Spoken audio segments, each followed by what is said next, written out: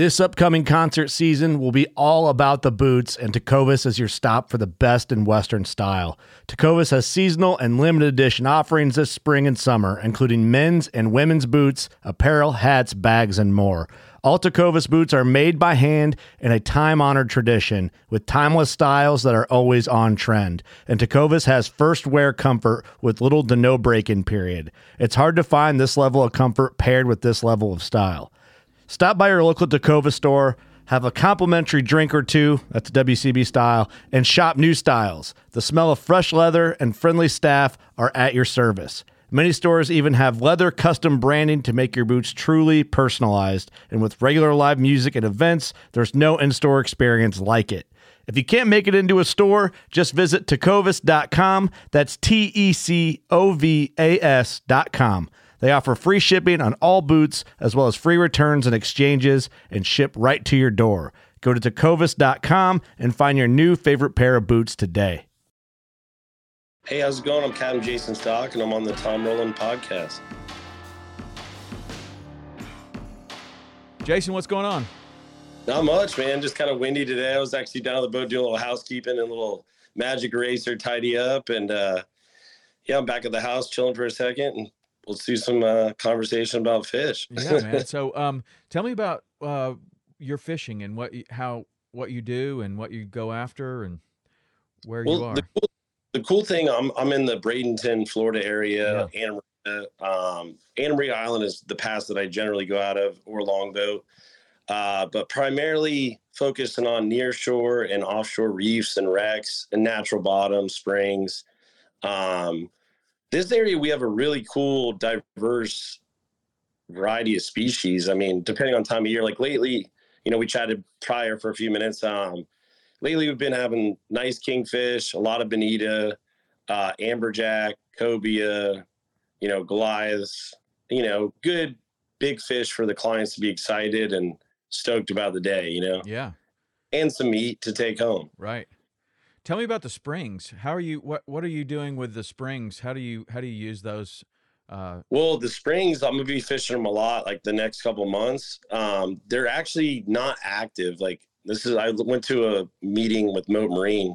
So back in the days, like I think it's like 10 or 20,000 years ago, whatever. It used to be land all the way out like 40, 50 miles, and Florida's shrunk. Those are actually sinkholes. So they're just underwater caves. Huh. And dude, the amount of fish on these springs is incredible. Like you pull up, there's like thousands of amberjack, barracuda, cobia, African pompano, yellowtail, mangrove snapper, mutton snapper, sharks, goliaths. So you just never really know what you're going to get at those spots. Like, yeah. I mean, we have some places like that in the Keys that we target. We've always called them like the Blue Hole and other places like that, but they're way out in the Gulf. And you get out there, and we don't go out there that much because, we're mostly inshore guys. But on a nice day, we'll take the 26 out there, and that's the boat you're running too, right? The Yellowfin 26? I got the 31 now. You got the 31. Okay. Yeah. And you can do a ton of stuff in that boat. I mean. Oh, yeah. The great thing about the 30, I kind of outgrew the 26 because, like, even my buddy's like, dude, my buddy, good friend Cody Chavez, I don't know if you know him. He's up in, like, Clearwater area. But he's like my best friend. He's like, dude, it's time to get a bigger one. You're spending 95% of your time way out there. And I was charging it too. But I mean, that 26 is an amazing boat and it's comfortable. But the Gulf, when it gets gnarly, she gets gnarly quick. Yeah. It'll be slip and then it'll switch and they're like, we got to run, guys. So we'll fish similar type of areas, I guess, like what we call the Blue Hole, way out. You'll go out there and I guess I should have known that was a spring, but it's just this, like you say, it's like this almost bottomless pit of and I guess that's an old spring. That's the same type of stuff that you're fishing. You have more of those up there? Actually a sinkhole. Like, so back in the days when it was land, it just made like an underwater sinkhole cavern. Huh. I'll send you a couple pictures. Like I went to this Moat Marine scientist exhibit and they kind of explained it. So basically you have like the edge of the spring and then it goes below and then it kind of cuts out. But they said at the bottom, I mean, they'll send like deep divers down there and like check it out. Like they found like a couple dead sawfish on the bottom because I guess at the very bottom of it, there's not much oxygen. Okay. So, because it's so far down. Yeah. Wow. It's kind of trippy, isn't it? Yeah. Well, it's totally super weird to even get out there and like and the first time we ever went out there, we had the numbers or whatever. You go out there and you're like, I don't see anything here. Like there's nothing here. And then you kind of drift over and it's like you just see the depth finder just drop. Like it's like, I think we found it. And then you just keep drifting and then it comes up on the other side. And on a calm day, you'll see all the fish on the surface. But on the first day we went out there, for whatever reason, the conditions weren't allowing us to see, everything floating around and all the cobias and everything. But yeah, it's wild, those places. I kind of prep my clients when we're pulling up to them, like, all right, you guys ready? We're coming up on the critter hole, like, because the barracuda are brutal. The big yellowtail get on them, and like the mutton snapper and all that stuff. Like last year, the African pompano fishing was insane. Yeah. Like, I mean, dude, we'd have days where you're like, all right, we got to leave these because you're only allowed to keep 2. Right. And you don't want to kill them. Did you have the really big ones? Oh, dude, we get like the 40 pounders and stuff like that. But like you'll get on a hot bite where it's like you got doubles and triples and quads on African pompano.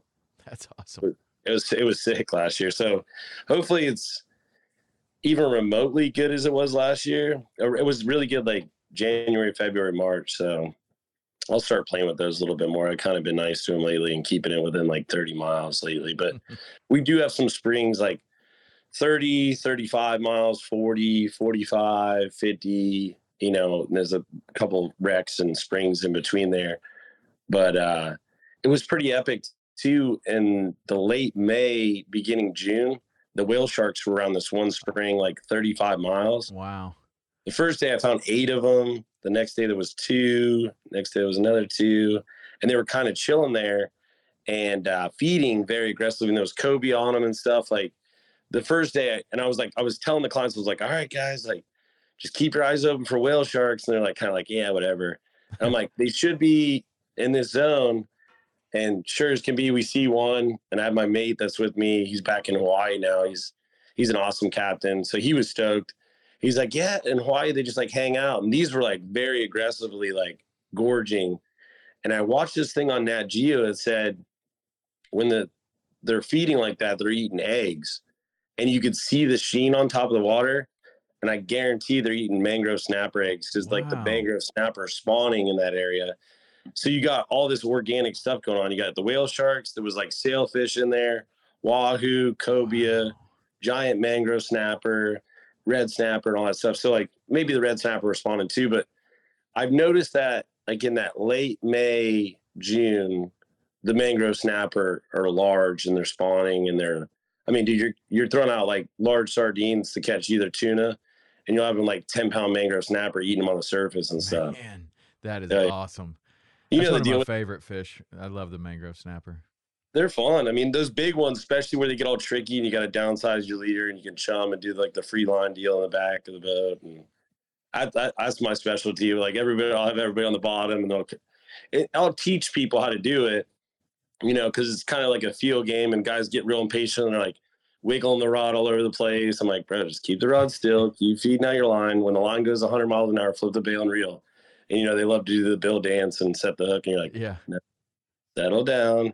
That's the exact same instruction that you have to give your kids in the canal behind your house with the mangrove snapper, and you're downsizing everything, and they don't want to eat regular stuff, and you have to use like a peanut butter and jelly sandwich, kind of put the hook in there really good, feed them all the crust, and then drop that in there and wait for the line to go 100 miles an hour and close the bail. Same exact thing. Those can be the hardest fish ever, like a canal mangrove snapper, a big one in the canal, or like what you're talking about. They have incredible eyesight. I think those fish. They got giant eyes. Like when you look at the big mangroves, you're like, geez, dude, your eyeball's like this big. Yeah, I know. And they're smart. They're really smart. They are.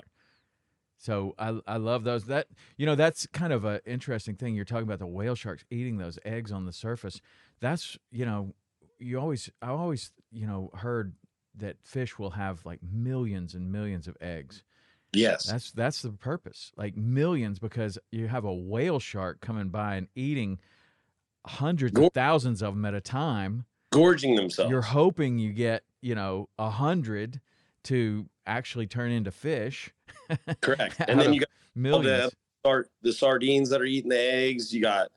There's a lot of stuff going on. And that's where really, when you get into like the whole fisheries and try to understand it, I mean, there's different times of year where these fish are spawning, and they some spawn offshore. I mean, I feel like most fish spawn offshore.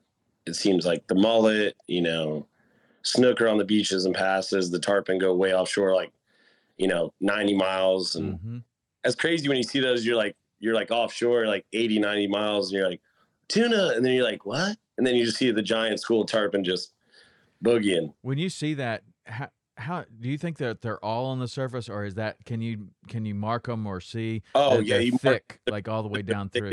They're thick as can be. There's thousands of them. Wow, it's so epic. Like I've witnessed it a handful of times for sure, and you're just like, what? But like, we know the deal. It's just cool when you visually see it. You know what I mean? Do they bite like that? Do you ever have any? I seen one guy on the gram got one day. Like they threw a bait into it. They like limited out a red snapper, caught a sailfish, and hooked a tarpon 90 miles offshore. That's a pretty good day. Yeah, it's a great day. Like, you're just like, what else you got? You know what I mean?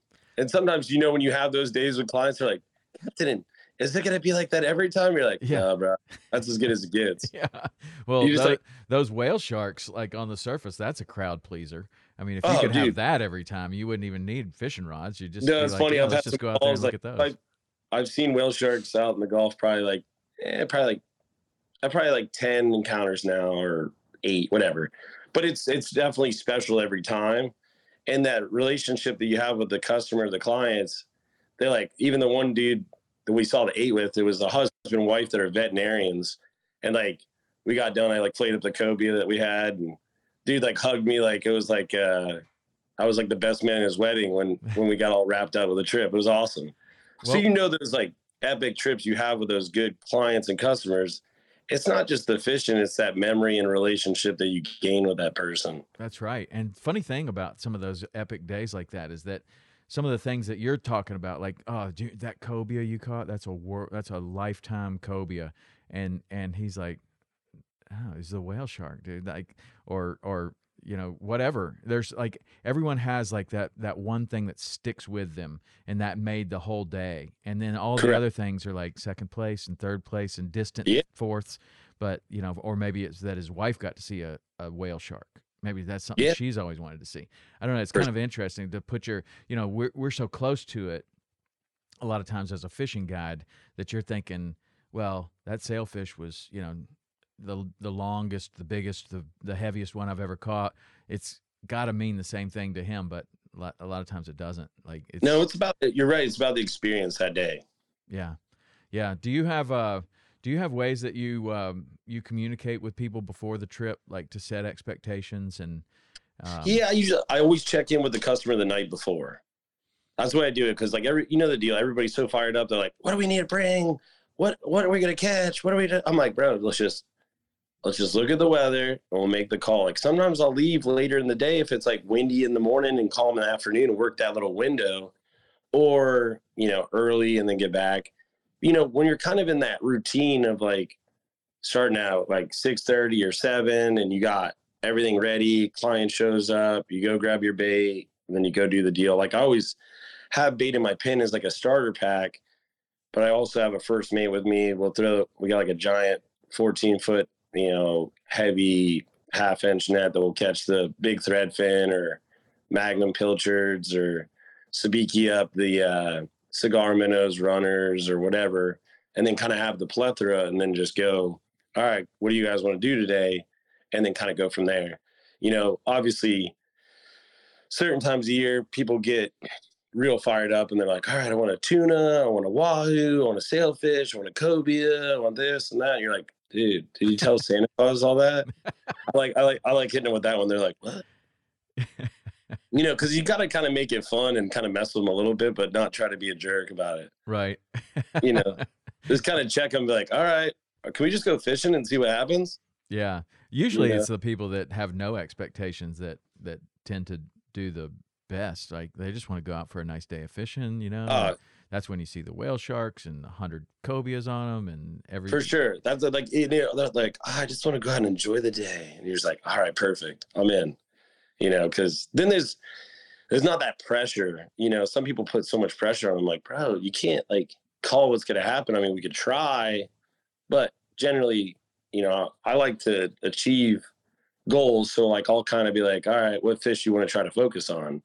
And I'll try to focus on that. But like, if you're in that realm, you got options for other species. You know what I mean? Like if they're like, I want to go catch tuna, I'm like, all right, they've been in this area. Let's go check this and check that and kind of keep it moving, I wonder if you were a customer, you're going somewhere else. Do you just, and I always kind of struggle with this because there are some times where I do want to catch a certain fish. Like we're going to go to a different place. You're going to go to Hawaii or you're going to go to some place where they have a fish that we don't have. And Yes. It's like, okay, do I focus on that? And sometimes I really want to do that. Or sometimes I really want to focus on that. But a lot of times you get on somebody else's boat and they're like, what do you want to do? It's like captain's choice. What would you do today? Right? Yes, like, that's what I do. Yeah. Like, what would you do? What's the best thing that we could do today? And sometimes it's like, I mean, you're going to find something like that you may not have found if you said, well, I only want to catch, giant trevally or something that we don't have. Right. But if you leave it up to them, they're like, well, if it was me, I'd go out and do this because it only happens right now, and it's fantastic. Correct. Yeah, I agree. I mean, I think that's the best thing to do is communicate with the captain. And it's funny, like I can be hands off. Like I don't try to be like, oh, let me get up in here and tell you how to do it better. And I've noticed that sometimes some captains, when they come out on my boat, they'll try to do that. But I try to respect people's deal. I've done the bluefin tuna fishing up there in Prince Edward Island, Canada. Really nice. But yeah, Brian Sears was one of the mates on there. He's actually flying in tomorrow. And the cool thing is he's became such an amazing friend. He runs out of Boston, but he was helping out as like the second mate up in PEI. And me and my wife took a trip from Portland, Maine, and drove up to PEI, Canada. And we stayed this little bed and breakfast deal. And I remember it was like a full moon. I woke up, like you wake up at like 4 a.m. and it was like blowing like 30. And I'm like, all right, there's going to be rough. So we get down the marina and they're like, he's kind of like business mode sizing me up. So I got lucky. I got like a 700 pounder on the kite. And then I got a 1,200 pounder, and it was rough. Like it was like 8 to 10 foot, but you're only 3 miles out.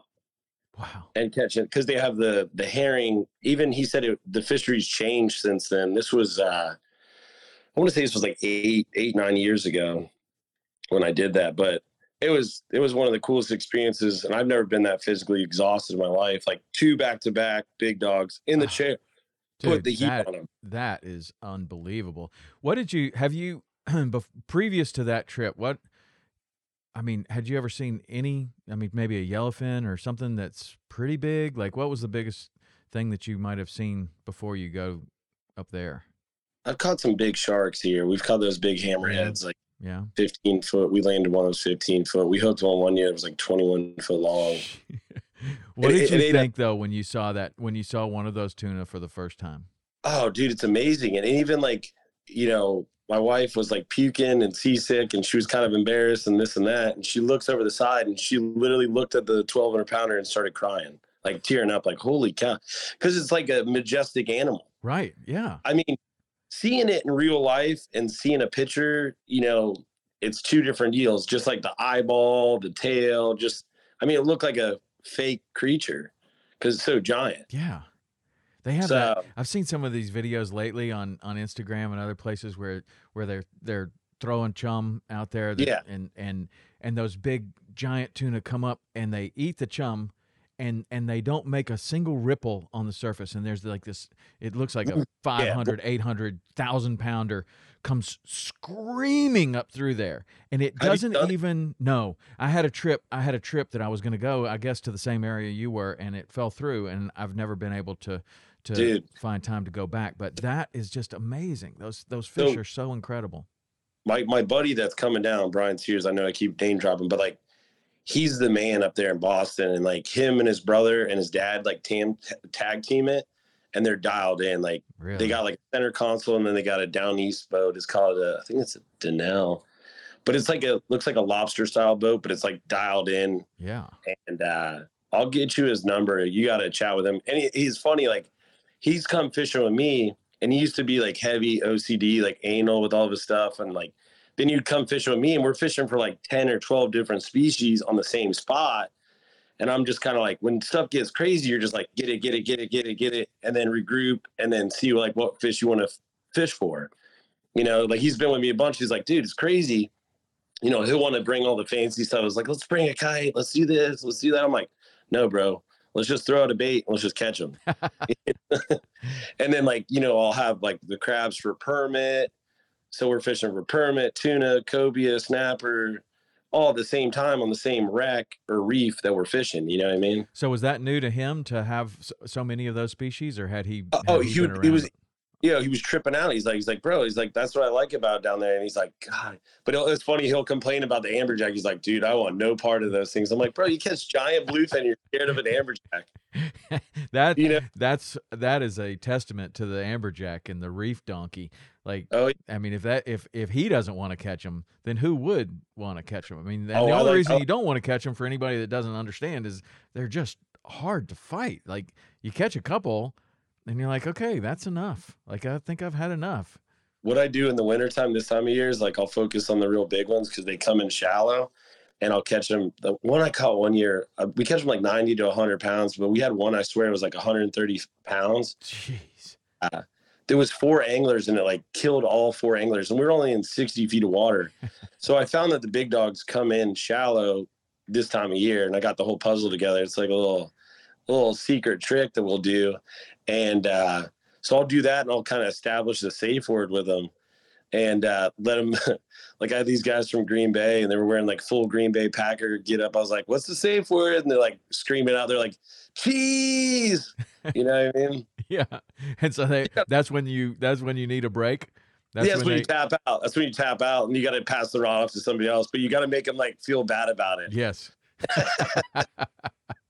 You know, so or funny. They kind of like, or like pineapple, you know, or just make it fun. And yeah, you know, I had this lady actually recently, this is about a month ago or 2-3 weeks ago, we were fishing a shallow wreck, and, you know, we're chumming up, we're catching amberjack, and then I think we lost a couple cobia and whatever. And then we caught like a close to 20-pound black grouper, just random on a flat line, like catching amberjack. But, you know, she tried to tap out on it, and then she got it in, and we were like, whoa. Cause you know, that's like they're here. It's just not super common. You know, it is. But anyways, there's been more mutton snapper and black grouper up this way after the hurricane. You know, so I don't know if you heard that, like hurricane, I think it was Ian. Yeah. You know, with that ferocious wind, a lot of fish migrated up here. So we're seeing more black grouper, we're seeing more yellowtail, we're seeing more muttons and stuff like that here. Interesting. That always seems to happen with hurricanes. Not necessarily that happens, but something always seems to change. I've always kind of looked at hurricanes as they're not good for anything man-made, but anything natural, it almost seems to help in a lot of ways. Everything okay on your end? Yeah, sorry. Right. I had the client kind of text me. I'm just like, I'm on a deal right now. But did you hear about the flamingos that migrated up, this way? We've seen a lot of flamingos in the Keys this year, more so than ever. And then I posted one on my Instagram. You know, there were like a dozen of them out there. And then people started saying, "Oh, I've seen them here. I've seen them here. I've seen them here." And there were some that were way north, like that people were seeing flamingos way north. Yeah. How many have you seen? Do you see them regularly right now? No, I haven't seen any, but there's been a couple friends that have got pictures on the beach and stuff like that. Let me just text this dude back. Yeah. That's what happens when you're a charter captain in high demand. Yeah. There's no break. There is no break. And I think it's like sometimes like the frustrating thing with some people because they feel like they're the only person. And you sort of like, dude, just pump the brakes for a second. Let me get through this guy. Let me get through this next guy. And just day by day. Like, even like for people around the holidays, I know they're excited and they're like, are we still good? December 27th. What time? I'm like, bro, I don't know. Like, let's just, whatever the weather's going to do, we'll figure out a game plan the night before, just like everybody else. But some people just can't handle that. You know what I mean? Yeah. Well, I mean, today you've got like so many different ways you book things, Airbnb, Uber, all these other things, to where you just, you just push a button on your phone and it says show up at this exact time, and that's how it works. But fishing's a little bit different.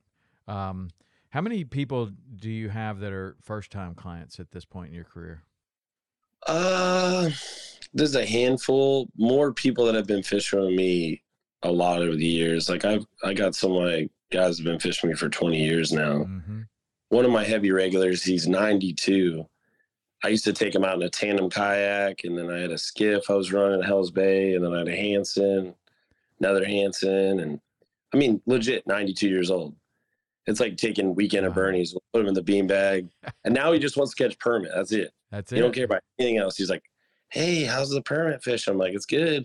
He'll be chilling, and the rod will go off, and it'll just like pop out of the beanbag, fight the fish, go back to chilling and just telling stories. That's what I want to do. Pop out of a beanbag at 92. That sounds pretty awesome. We gotta help him out. Yeah, like grab him out. Yeah. Well, my dad is 85, and I just took him on a duck and goose hunting trip to Saskatchewan, and we were fishing. Right. We were hunting layout blinds, and he was good getting in, but to get out, it was a little bit slower. Right? I can see it. There's no popping out of a layout blind, but that's what I want to do. Whatever, go hunting, go fishing, catching permit at 92. Like, that's the guy you need to ask what's the secret, right? Like, how do you keep doing this? They say outdoors and fishing. Another guy had too, same thing, but he just passed away. He had that J&H tackle. His name was Harry. Yeah. I don't know if you heard of this guy, but he has a condo he had a condo. He just passed away this past year, I think like 6-8 months ago. Anyways, same thing. He just wanted to catch permit like all the time. It's funny when my clients get stuck on the permit, they'll just call me and be like, are they biting? Are they biting? I'm like, yeah, they're biting. And they're like, all right, what day can we go?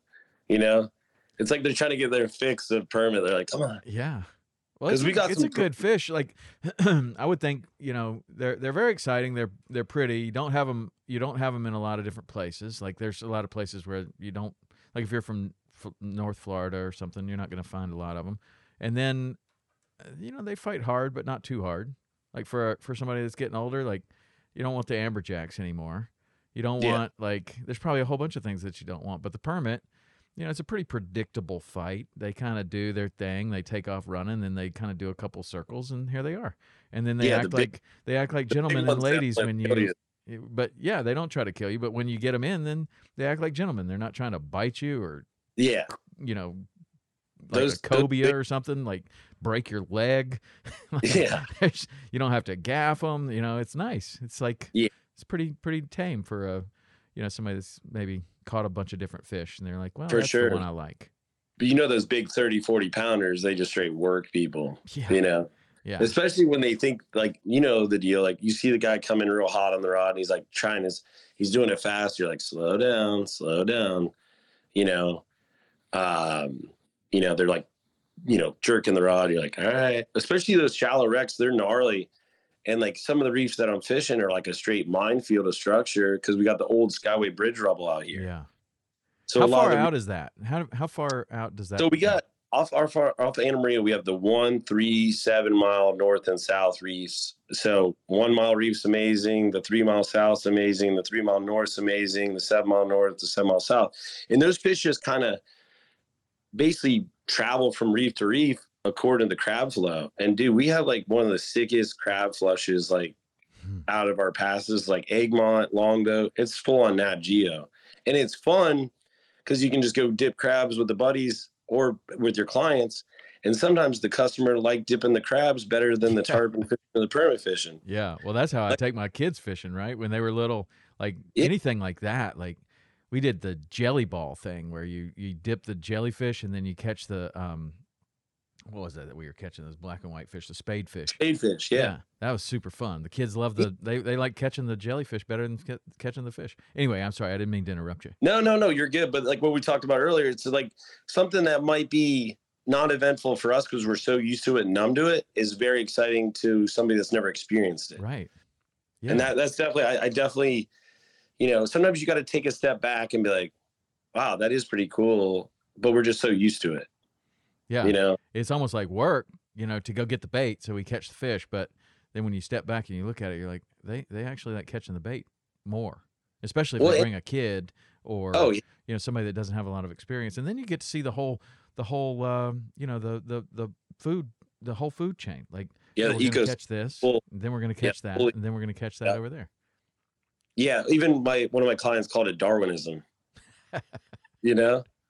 So like on some of the wrecks, you're catching, you sabiki up the sardines, you throw out the sardine, you catch a tuna, bonita or amberjack, and then you're fighting it on the wreck. And then you got to worry about the amberjack the Goliath eating them or the shark, or the barracuda or all three.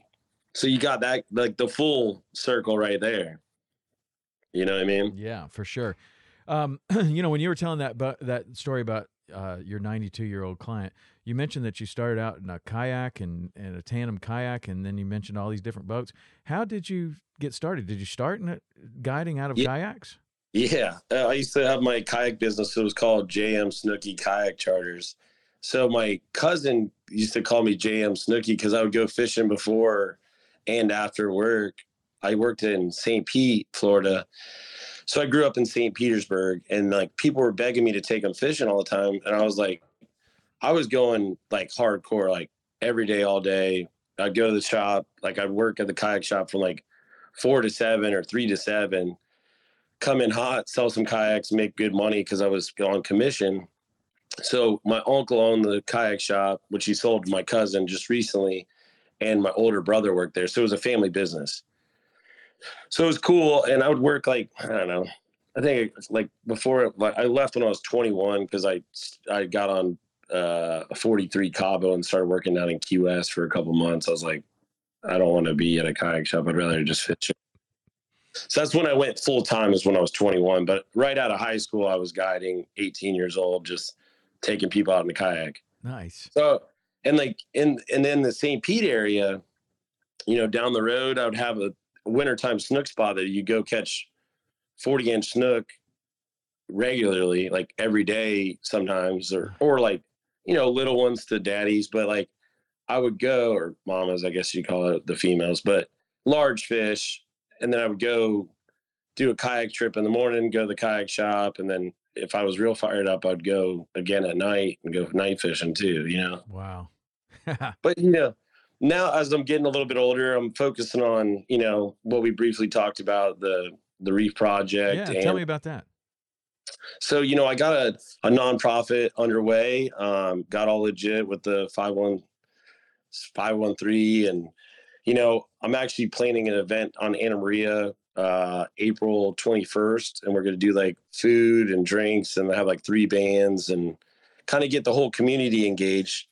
And actually the first project we're doing for this artificial reef is for a guy that was a island guy. He was like a Cali. We used to call him like a Cali frother, but he had a heart attack and died.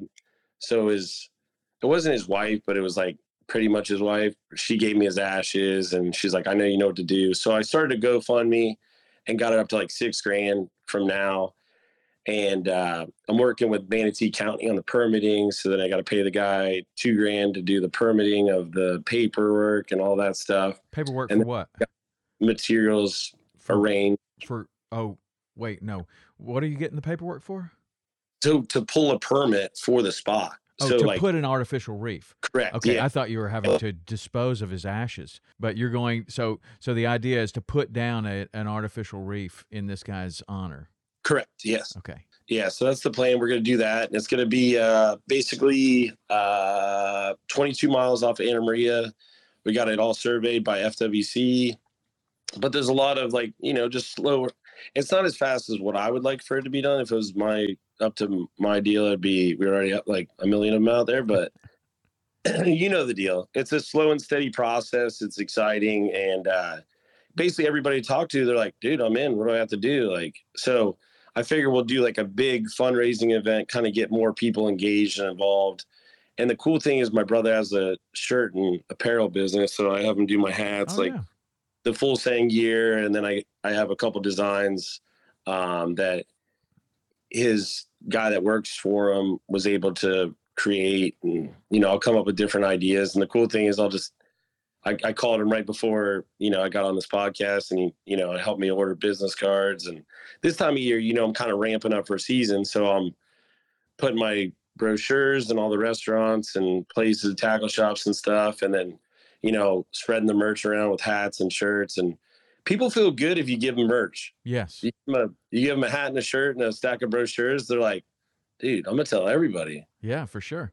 That's interesting, how to navigate charter businesses in this day that we're living in with social media and websites and everything else that they're a lot of guides don't do that anymore. They don't go to the hotels or to the restaurants or to the places and put brochures out. Like you're still getting a lot of business from that.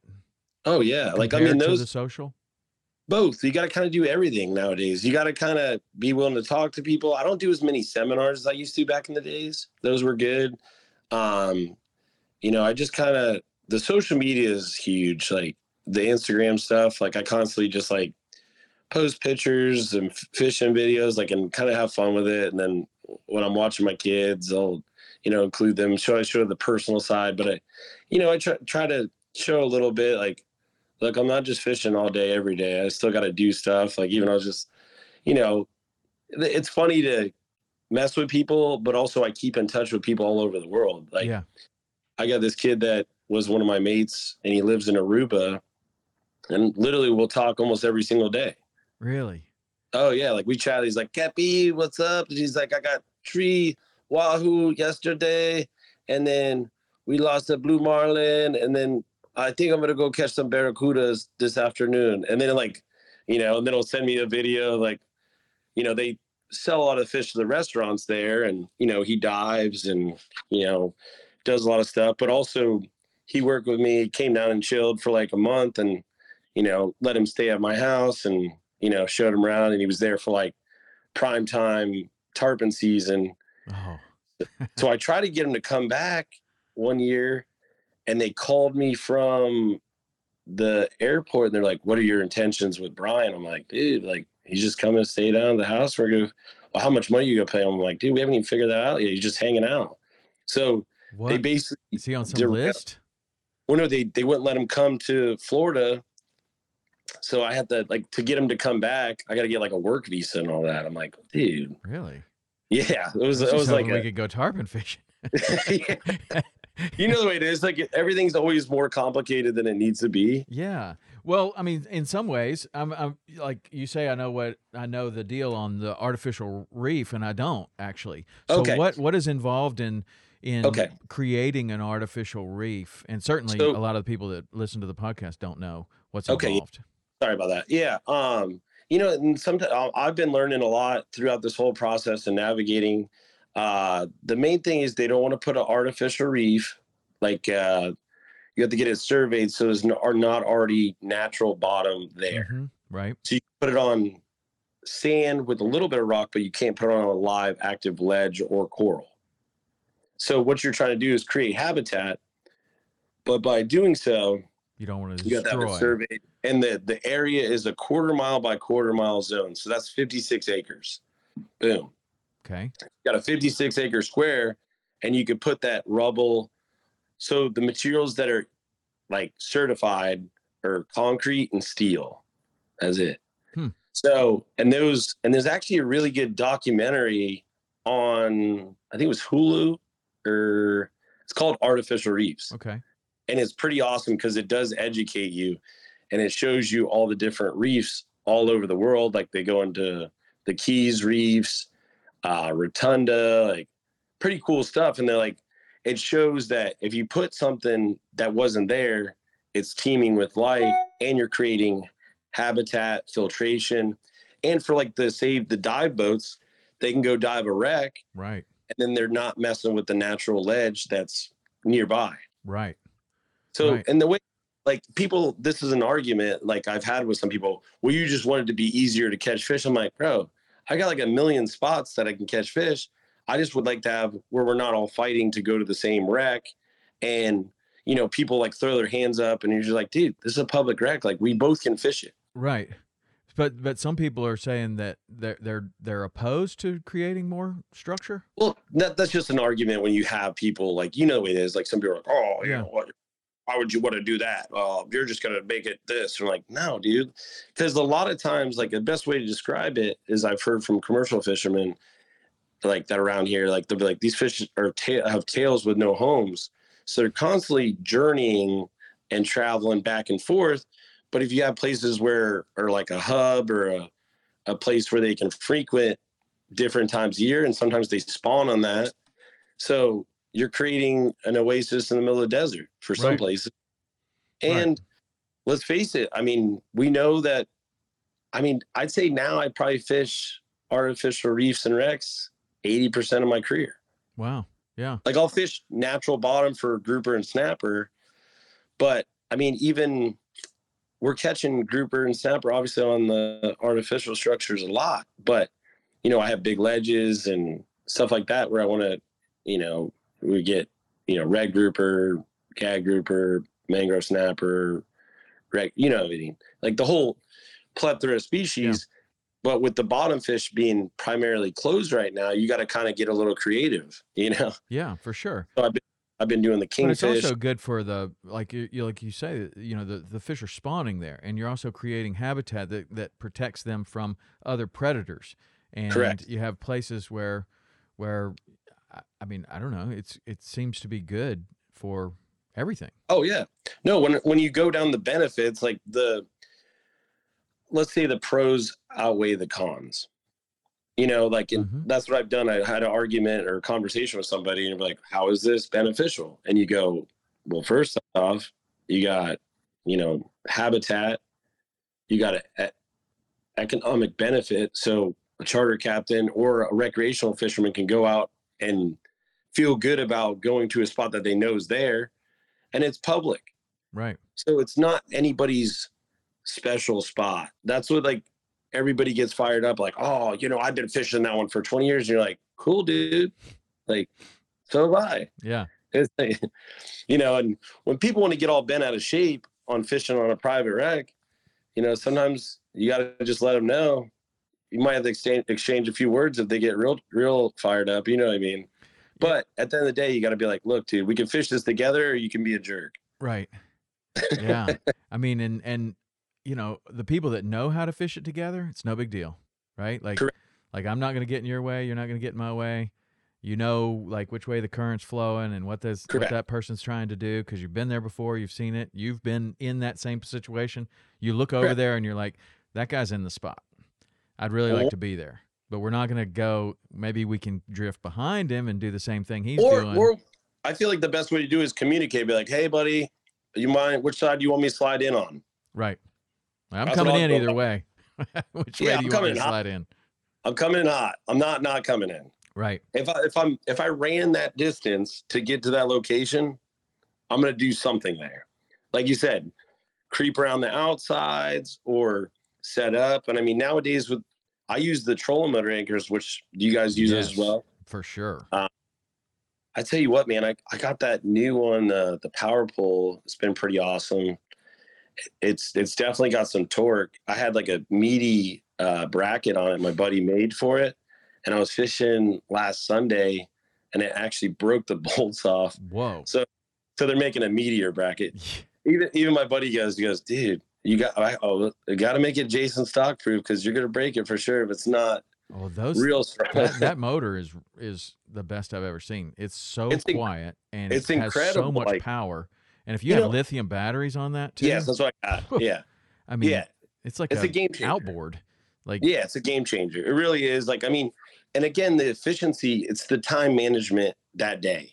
Right. So in a day, you can hit, dude, as many spots as you want.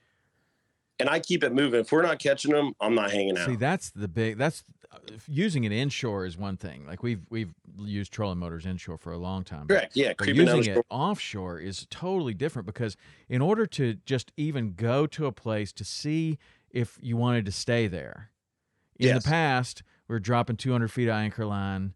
You're doing all this stuff.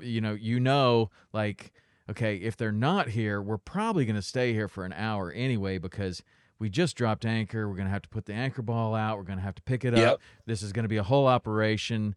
It's going to be me by myself because I've got two 90-year-old clients.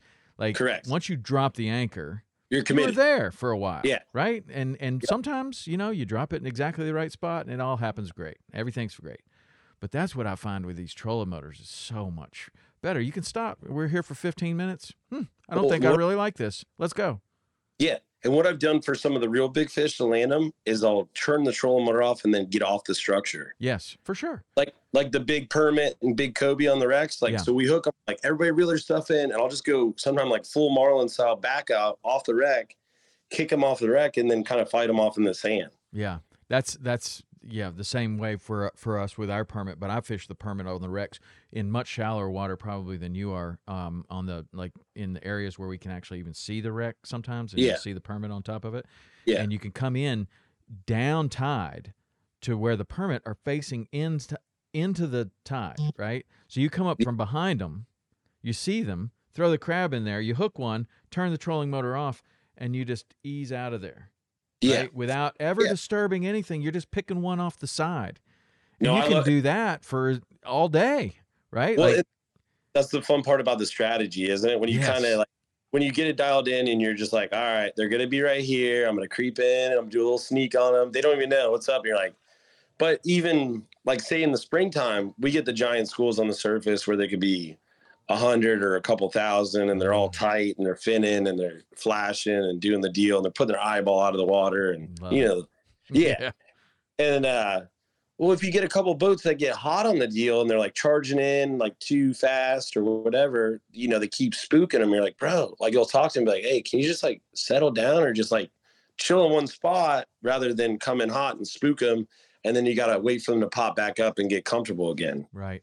They just don't have the experience of knowing that they're going to come back up. And like if you just ease in there, or they don't have the trolling motors, right? So pretty much most of the boys down here all have the trolling motor now. It's really changed the fishery. And I tell you what, for the tarpon fishery, it's changed a lot too, because when the fish would get in the past, we'd all just chum them. It's changed year after year. I mean, dude, when we were fishing Bean Point like 10 years ago, we'd catch like 30 or 40 tarpon a day, or hook 30 or 40 tarpon. Now you're like, a good day is like 5 or 6 or whatever. But like, I feel like the fish have just gotten smarter too. You think that? Do you attribute that to the trolling motor or well, because all right, so when we do it in the past, like say sometimes it'll be like almost like Boca Grande style, where there'll be 40 to 50 boats and everybody's staggered and anchored up. But if you get everybody where they're coming in hot and like getting too aggressive on the fish keep like shifting around. Yes. So you're kind of playing like a game of cat and mouse with them. And if everybody's pressuring them hard, they just keep sliding in the pass. So they'll start out. This is generally the scenario at Bean Point in the, prime time, May, June. And the fish start out, they come in the pass, they'll be on the bar, or they'll be in the pass at sunrise. You can usually get the crab bite first thing, get a couple fish, or get a double or triple, or hopefully, it like at least take the pressure off. As the sun comes up and the tide's coming in, we'll dead bait them a lot of times with like dead threadfin. So everybody will chum them up, and you get them like they're like raccoons. So you have all these people chumming, and you're just feeding them out. And I heard that the boys were doing that in Key West Harbor for a long time. It's changed there too. Yeah. So that's what I'm getting at, is like the fish, the tarpon with the trolling motors do get wise to it. Mm-hmm. I don't know if they can feel the vibration or whatnot, but even when you're beach fishing them, you still got to have that strategy of how you're going to approach them when they're migrating, and then when they stop and they start milling, and you're like, all right, guys, this is our shot. Be ready. Watch your cork. And you see the cork go down. You're like, reel. And they're like looking at the sky, and you're like, dude, that was your shot. It's the whole reason we were out here. Yeah, and then you're like, all right, guys, stay focused, stay focused. Like, man, we want to catch them. I'm like, bro, you've had 4 bites. I've watched your cork go down. I'm the one throwing them, handing you the rod every time. Like, you know what I mean? Yeah. But it is fun. You Yeah. know that. No, it's fun. The strategy part, I think for us is what keeps us into it, engaged, interested, intrigued, and you're always trying to do it better. But you can always talk to, I got a couple captains, like I'll check in with, be like, hey, what are you seeing down the beach? Yeah, there's a good flow of fish going north. There's a good flow of fish going south. I got my bite like an hour ago on a thread fin. They've been real technical, blah, blah, blah. Be like, I tell you what, check this area around this time. They should show up there. You know the deal. It's like good to communicate with a handful of good captains that are dialed in, respectful, and they're not trying to mess you up. Right. Man, that goes a long way. I mean, I think today you have to have that. You have to have your network of people that 100%. that you can communicate with, and even if it's just after the trip, like you come in, you call your friend, you're like, hey, where were you today? They were 100 miles somewhere else. Well, you have no idea what was going on there until you talk to them, and he has no idea what was going on where you were. You don't necessarily have to communicate throughout the day a lot of times, but that communication of just like, maybe it's even around the fillet table of just like, yeah, we were up here, we saw this, or the water was really green, or like it wasn't good where I was, I mean, that information is gold. I agree. You're eliminating areas where not to go. Yeah, I mean that's as much of anything. I mean, if you're a great fisherman or a great guide that's been guiding for 20 years, and you get in an area where the water looks good, the bait's there, you're going to catch some fish. But if you make a 60-mile run into an area where, for whatever reason, the water quality's not good, or you're not finding what you're looking for, I mean, I don't care how good you are. That's not where the fish are. They've moved out of there, or it's not happening. And just a little bit of information could have put you, or at least eliminated that area. It is funny to mess with each other too. So like I got a couple guys will call each other and get each other frazzled and be like, oh dude, you don't want to go here. It's so epic. And I'm like, I'll mess up. Hold on, I'm running into bad reception, and then I'll just like hang up on them and I'm like, come on, don't do that to me. Where are you going? That's how you know that it's really good, is how bad your friend tells you it is. Oh man, no, you don't want to go over there. I mean, it is gross and the water's green. I haven't seen a fish there, but they watched you leave the marina and go in that direction 3 days in a row now. They're not that dumb. Yeah, no, it is like, no, I usually come off of it like with my close friends, but one thing I have learned in the social media, and even people are like, where are you catching this at? Where are you catching that at? I'm like, I can't tell you, dude, because I'm going to go there the next day. If I'm on like a program of tuna or permit, last thing I want to do is some days you'll get like 30 people that'll be like, yo, where them tuna at? And you're like, so I'm going to tell 30 people that are going to tell more people, and then I'm just going to be piling boats. I just tell them like, why don't you book a trip or figure it out? Yeah. You can book or you can plan your social media out to where your every post is from about 60 days ago. Yeah, I usually just go daily. I don't even care anymore. It's like if people want to, like, by the time they catch me on like what I'm on, I'm kind of on to something else. Right. Yeah. Yeah. And kind of keep it going. But it does kind of make it fun. And honestly, what I've learned is it does keep people engaged. They're like, what do you got next week? Because you're catching those. I want to book next week. Or be like, oh, I could take you out this afternoon because I got a morning trip. And they're like, all right, perfect. Yeah. But the nice thing is where I'm at, you got, St. Pete, you got Bradenton, you got Anna Maria, you got Longboat, you got Sarasota. I got a lot of people from Lakeland, Florida. So you got a big, diverse, circle, and I have a lot of tourism, but also I have a lot of local clients as well. Yeah. That have been awesome friends too. And even, obviously with the holiday season, one of them's like, hey, you're coming to my Christmas party. I don't care if you want to go, you're going. I'm like, all right, I'll go, so, and that going into what we even talked earlier is like some of the relationships you have with those clients and customers, some turn into family and close friends, like by some of the experiences you've had with them, or days or trips, or, I mean. Oh yeah, man. Fishing guides there's a really interesting relationship with a lot of these people, and a lot of these people are like CEOs of big companies, and in a lot of cases I found, like, I was kind of like, I wonder why this guy is being so friendly.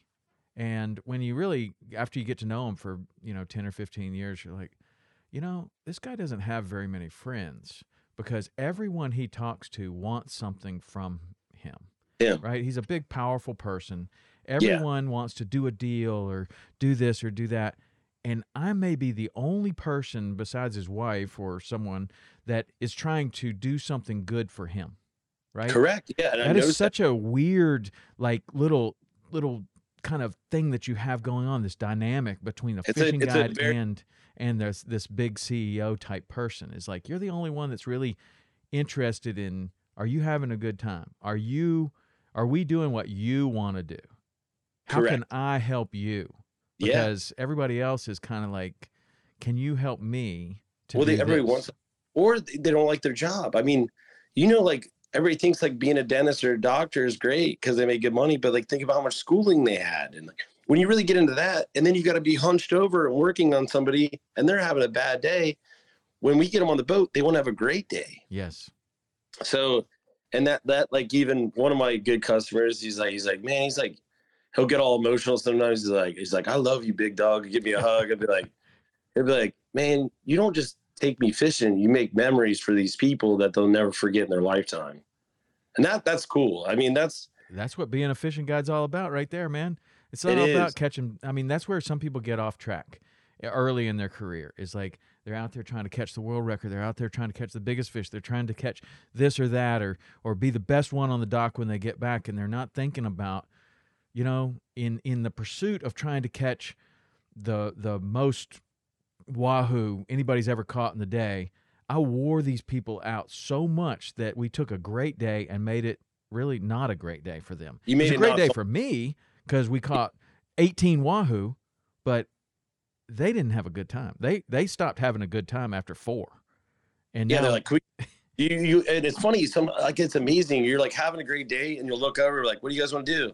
They're like, can we just do something different? I'm like, all right, let me see what I can pull out of the rabbit hat now. All right, I guess I'll run this way and try this. Yeah, I mean, but that's what they want to do, That's communicating. No, for sure. I always check in with my customers, even when they're like getting seasick or whatever. Maybe like, everybody good? Or do you guys want to go deeper? Do you guys want to go in? And like, sometimes, like, this is kind of a pretty awesome story. These people that have become amazing friends. They fish with me a bunch. It's like a husband and wife, and they got some friends they'll bring on and stuff like that. So we got lucky and caught an 87.9 pound black grouper. Dang. But the thing is, we ran to the spot, and I was like, all right, guys, be ready. There's some giant fish here. We keep getting broke off. There's big blacks. There's a lot of red snapper. So we pull up, every drop, everybody's catching like nice 15-pound red snapper. And then my buddy's like 6'5", hooks it, and it's on a Speedmaster 16. I actually got the rod right here. I'll show you real quick. And it's actually my dad's old Coonan rod. Really? It's a graphite rod. Oh, that's so this cool. I mean, this one's a little accurate reel, but it was on a Speedmaster 16.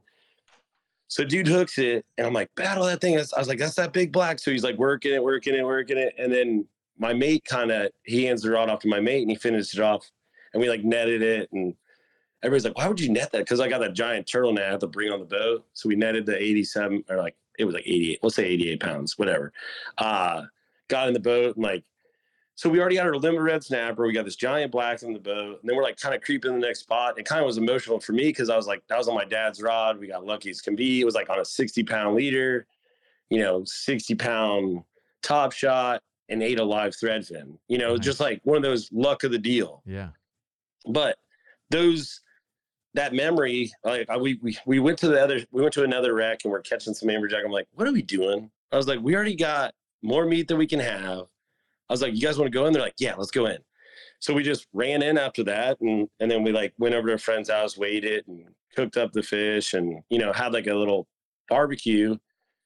I'll do that for some of my real good clients, or I'll bring them to a restaurant and kind of tie in the whole day and the trip. And people love that. They love kind of going the little bit extra, you'll sit down, I'll bring the food to the restaurant. They'll do like a cook your catch and, you know, talk about what went down and all that good Yeah, stuff. but in 10 years, that guy's going to be telling the story, and he's going to say, we went out, we caught this awesome fish, and then we went to his friend's house and weighed it and had this barbecue, and then there's going to be this giant story about this barbecue, right? Yeah. Like,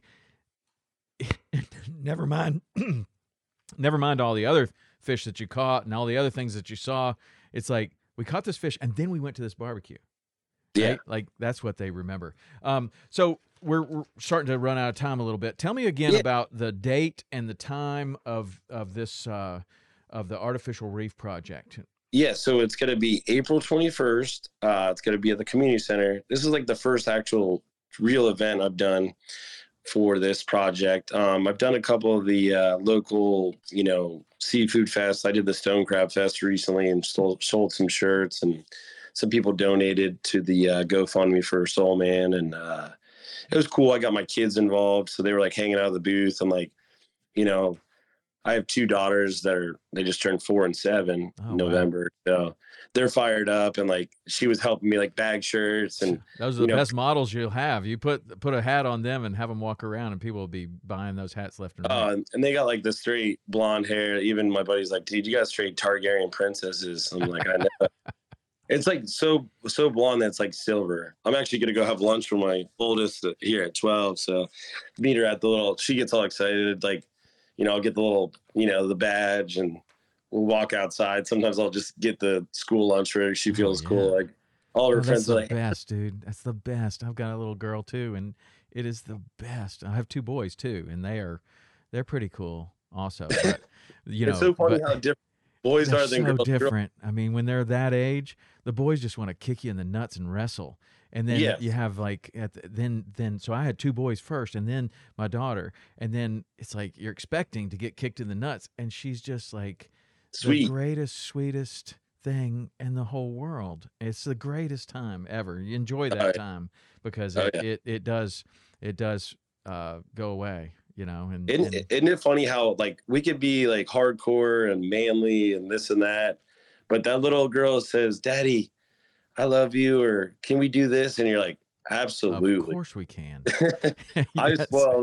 That's like my number one goal in life is to make sure they're spoiled and happy. I mean, and try to show them my lifestyle and have fun with it. But it's cool to the other thing too about having the boys first and then having my daughter is that the boys, they also, like, if we gotten on one of those bites like you're talking about, they're going to stay until the sun goes down, and you cannot stop fishing. Like, they will not stop. But my daughter, we get out there, we pull up to the spot, she catches a permit or something, and she's like, "I'm good. Bring any food?" And you're like, "Yeah, sure." We have a little sandwich or something, and she goes, "Well, how long do you normally stay out here?" It's like, "How long do you want to stay out here?" And she goes, "Well, I think I'm good." And you're back to the dock at about 10:45, and she's had a wonderful day. And then you go eat lunch. It's like the greatest ever. I love it. So good. Well, enjoy that time. So if people wanted to learn more about this, if they want to go to this place or to this fundraiser and this event, how do they get in touch with you? Well, like, Instagram's always a good way. People contact. What's your Instagram? It's Captain Jason Stock. At Captain Jason Stock. At Captain all written out? Yeah. Okay. Yep. And then I got my personal phone number.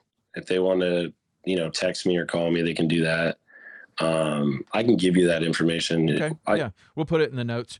And if people want to go to this, also I got the website for my personal charter business and the Reef project I can send you as well. Okay. So we're going to finish. I usually do this at the beginning, but we're going to finish. You remember that show, $10,000 Pyramid? Do you remember that? You might be too. No. Well, anyway, they ask a series of questions as fast as you can answer them. And some of them are funny. Some of them are not funny.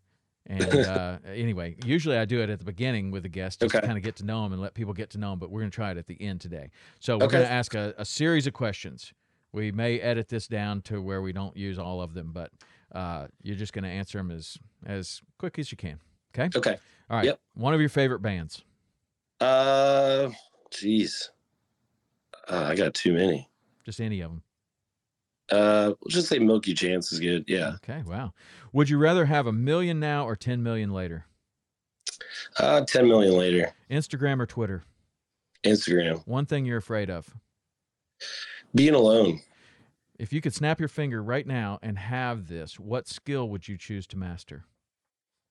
Time. Gamakatsu, TMCO owner, or must add? Must add. Office, Friends, or Parks and Rec? Parks and Rec. One piece of technology you rely on heavily other than your phone? My GPS. Favorite fish? Wahoo. Would you have a reptile as a pet? I did, yeah. What was it, a snake?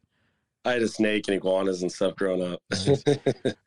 Would you rather put a hook through your hand or cut yourself with a fillet knife? Cut myself with a fillet knife. Favorite, coffee, tea, or energy drink? Coffee. Mountains or beaches for vacation? Beaches for sure. Cake or pie? Cake. Would you rather have an encounter with a grizzly bear or free dive with sharks? Grizzly bear. Spinning rod or conventional or fly? A spinning rod. Winter Olympics or Summer Olympics? Winter Olympics. Favorite pro wrestler of all time? Hulk Hogan. If you could have a fishing themed superpower, what would it be? Fly like a bird. Sunrise or sunset? Sunset. Inshore or offshore? Offshore. Pancakes or waffles? Waffles. Early bird or night owl? Both. Best catch in your career? 93-pound wahoo. Text or call? Text. A movie that makes you laugh? All the American Pies or Old School or all that, you know. A place you'd like to visit? I'm going to go to Costa Rica again. Chocolate or vanilla? Vanilla. And last question, one piece of advice that has served you well? Listen to customers' feedback. Good. Right. Yeah. On. That served you well. You've built a great business, a great reputation. I've certainly heard a lot about you, and it's been great to catch up here. We got to get out on the water and dude, let me know and go fishing. Yeah, let me know anytime. I mean, we got a cool fishery, and I could show you a bunch of crazy stuff, and we'll have a good time. Like I usually if I do like a fun day, just get a couple boys and maybe a pretty girl on the boat and go have fun. All about it, man. Sounds awesome. Sounds awesome. Well, sounds like we have 3 pretty girls to choose from, at least, with our daughters. And that would be awesome. I'd love to bring her. Yeah, for sure, man. She loves to fish. All right, man. Well, thanks for doing this. I appreciate it, and good luck with your event.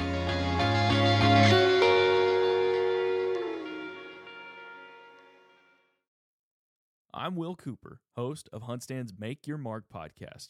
For even more content, be sure to watch the original films from HuntStand Presents on the Waypoint TV channel every Tuesday at 10 p.m. Eastern. Visit waypointtv.com to learn more. Oh, that's awesome. Don't miss Thursdays with Saltwater Experience, brought to you by Golden Boat Lifts, every Thursday night from 7 to 10 p.m. Eastern on Waypoint TV, the destination for outdoor entertainment.